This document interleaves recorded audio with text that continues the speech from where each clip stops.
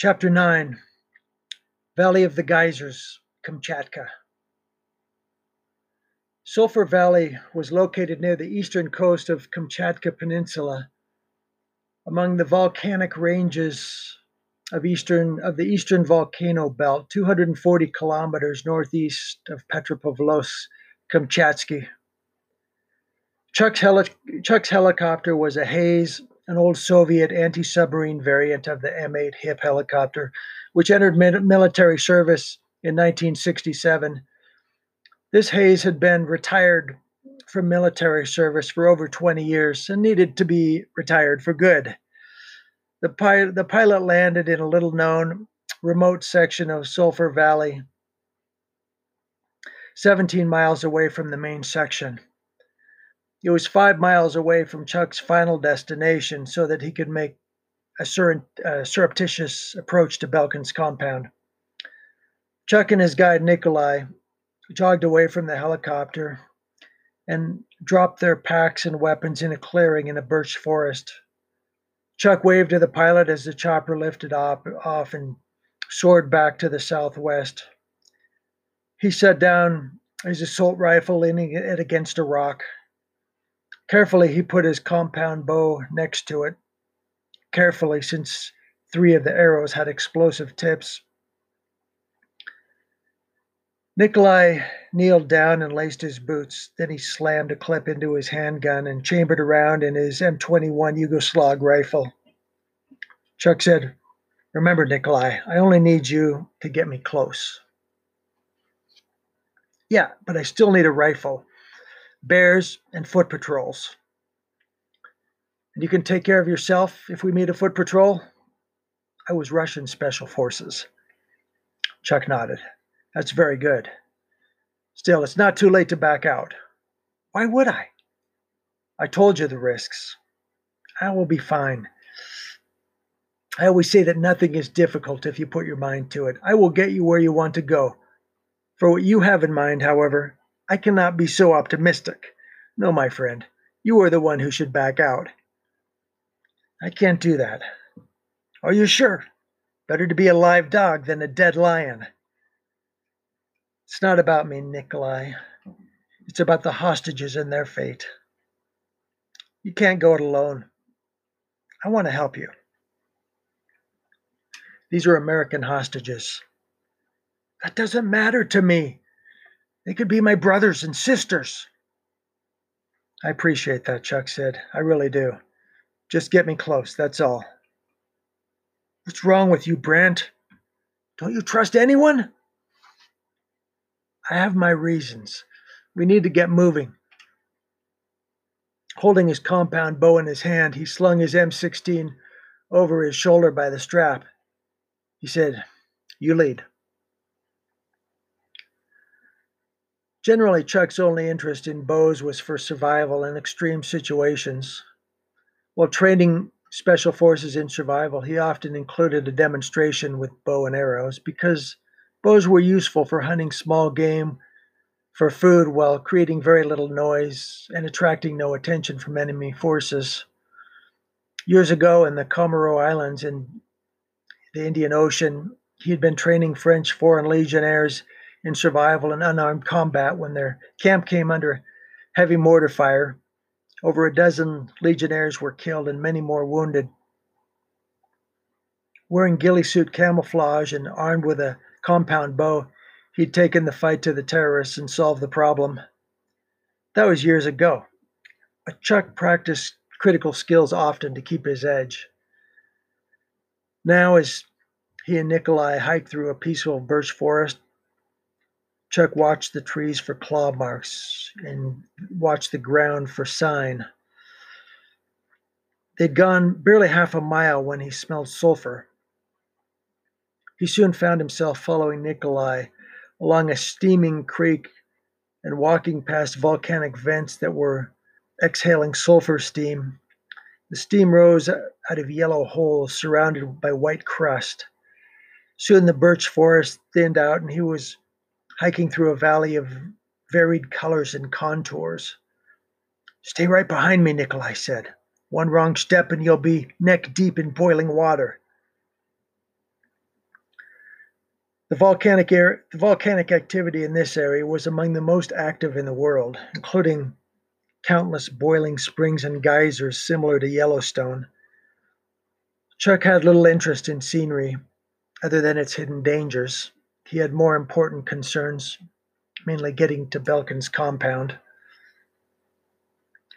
In all likelihood, that's where the Dark One, Anton Henge Fowler, was hiding.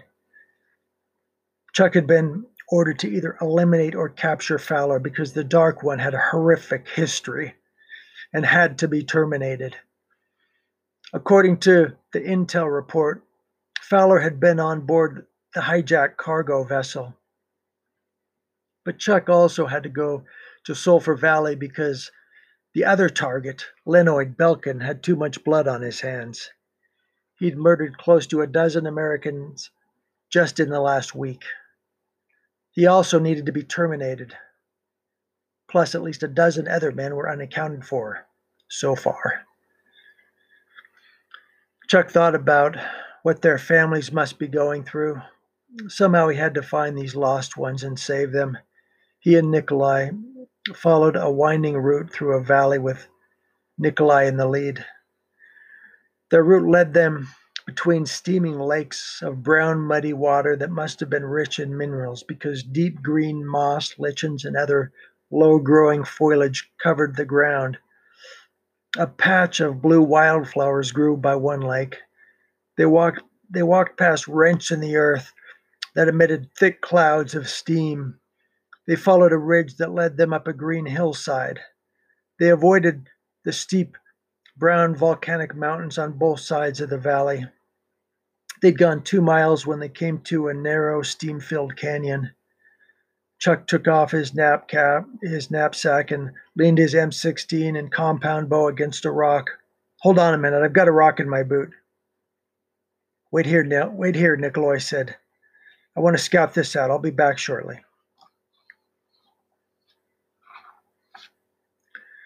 Chuck didn't drink the water because he didn't need to, and because his research had alerted him to the presence of poisonous water in this area. He got rid of the rock in his boot and took a drink from his canteen. 20 minutes later, he was getting impatient. He didn't want to leave this location because Nikolai had told him to wait. On the other hand, he was starting to worry that something might have happened to his guide. Chuck waited another 10 minutes and then decided he needed to look for him. Chuck hiked very slowly through a canyon that narrowed until it was a mere gorge between rock walls. There was no trail, so he just climbed over rocks along the steaming stream. Because the gorge was so narrow and there were so many vents and the river itself was steaming, visibility was 10 to 15 feet. This went on for over 150 yards. Then the gorge broke out into another valley.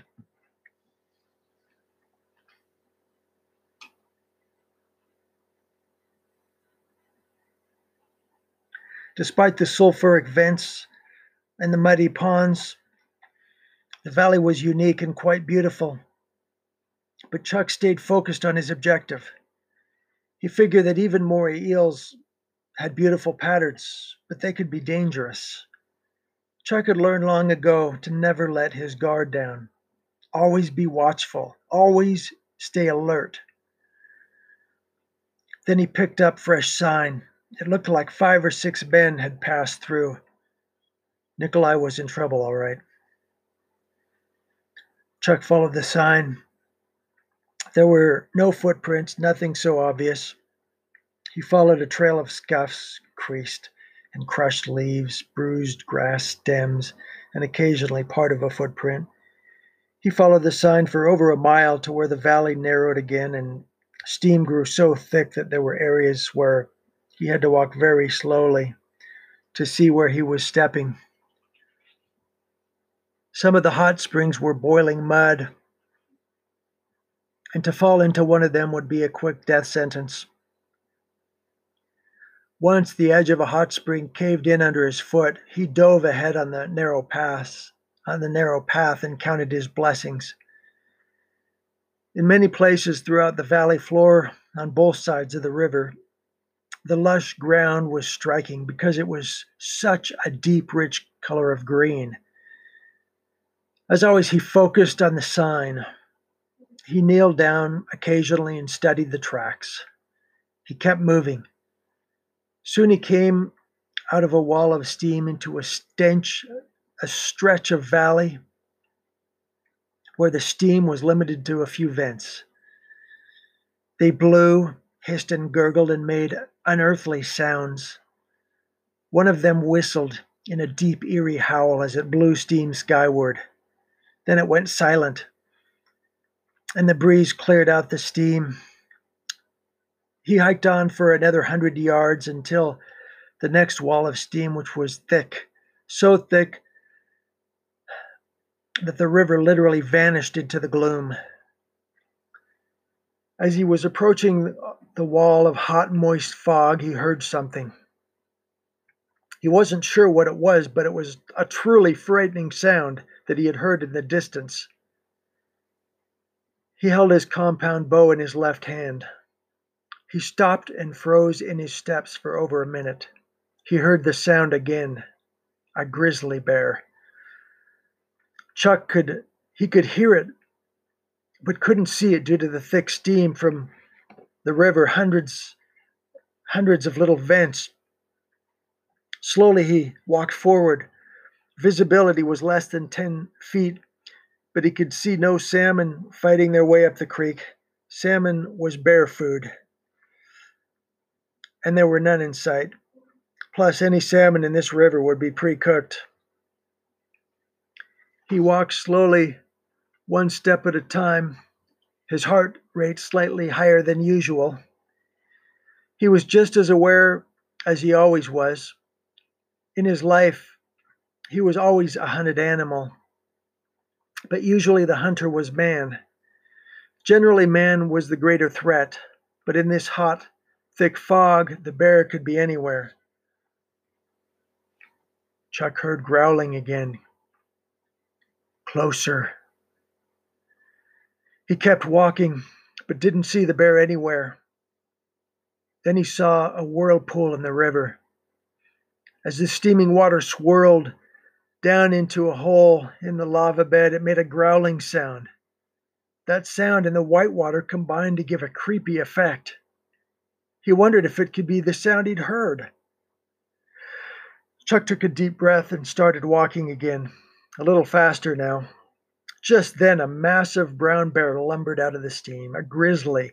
It must have weighed over 1,000 pounds. When Chuck saw it, it stood up on its hind legs. The bear stood 9 feet tall. It looked hostile. Chuck could sense its aggressive demeanor and read the wild look in its eyes. It roared with ferocity. Chuck had never heard before. It roared with fury. The bear dropped down to all fours and rushed towards Chuck. Chuck raised his bow, drew back his arrow, and let her fly. The arrow lodged deep into the bear's shoulder and exploded. The explosion vaporized the bear's shoulder and blew off its head. The bear crashed to the ground, and some of the blood and guts splattered on Chuck. The concussion wave blew Chuck backwards. He landed on his back and was deeply shaken. He lay there for several minutes. His ears rang. His head throbbed. He was shaking. Slowly he got up and found his M16 10 feet away. The bow was 10 feet past that, hanging over a ledge. The slightest breeze would have tipped it into the river and it would have been lost. He recovered it gently. Removing his pack, he sat down. He stood there for a moment, looking at what was left of a brutal killing machine.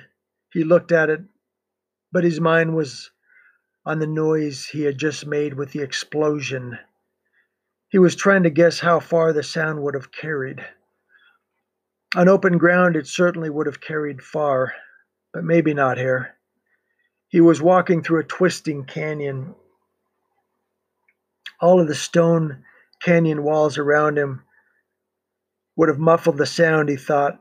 River noise factored in, too. That would have muffled the sound, especially since this river ran past where the compound was probably located 3 miles away. Plus, the river noise at the compound would make it harder for them to hear a distant sound, particularly a muffled one. Problem was, he knew there was also a group of men in the area. Based on a couple of deep tracks he'd seen, he guessed they were probably carrying weapons and supplies. They were on patrol. Chuck could only hope that his cover was not blown, but now he had to be extra cautious. He sat for a couple of minutes, then he got back up and resumed moving forward, extra wary now. The explosion had been loud, and anyone nearby would have heard it. He'd barely gone a couple 100 yards when he heard the voices of men. They spoke in Russian, which Chuck understood. How much further? We're getting close. Be ready for anything. Where the hell was it? A voice said. Explosives or a gunshot? Explosives. I know the difference. Just be quiet. No more voices were heard.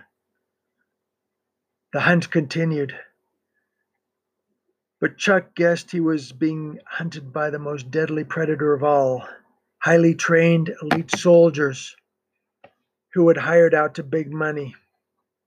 He moved slowly through the steam, holding his M16 ready for action. His bow was slung over his shoulder. Suddenly he heard the sound of something running at him. Chuck lunged out of the way, ducking behind a rock. A grizzly ran past him and vanished into the fog. What's going on? Chuck mumbled under his breath as he stood up. He eased forward. Soon he found why the grizzlies were here. They were feeding on dead men. These were not soldiers or criminals on patrol. They were two of the missing men from the cargo ship. They still wore fragments of torn up and bloody jumpsuits, probably ship's engineers. Belkin's men were slowly getting rid of the evidence of their crimes. Chuck tried not to look at the horrific scene. He moved on, slowly. The men he'd heard could not be far away. Then he saw the shape of a gunman in the gloom.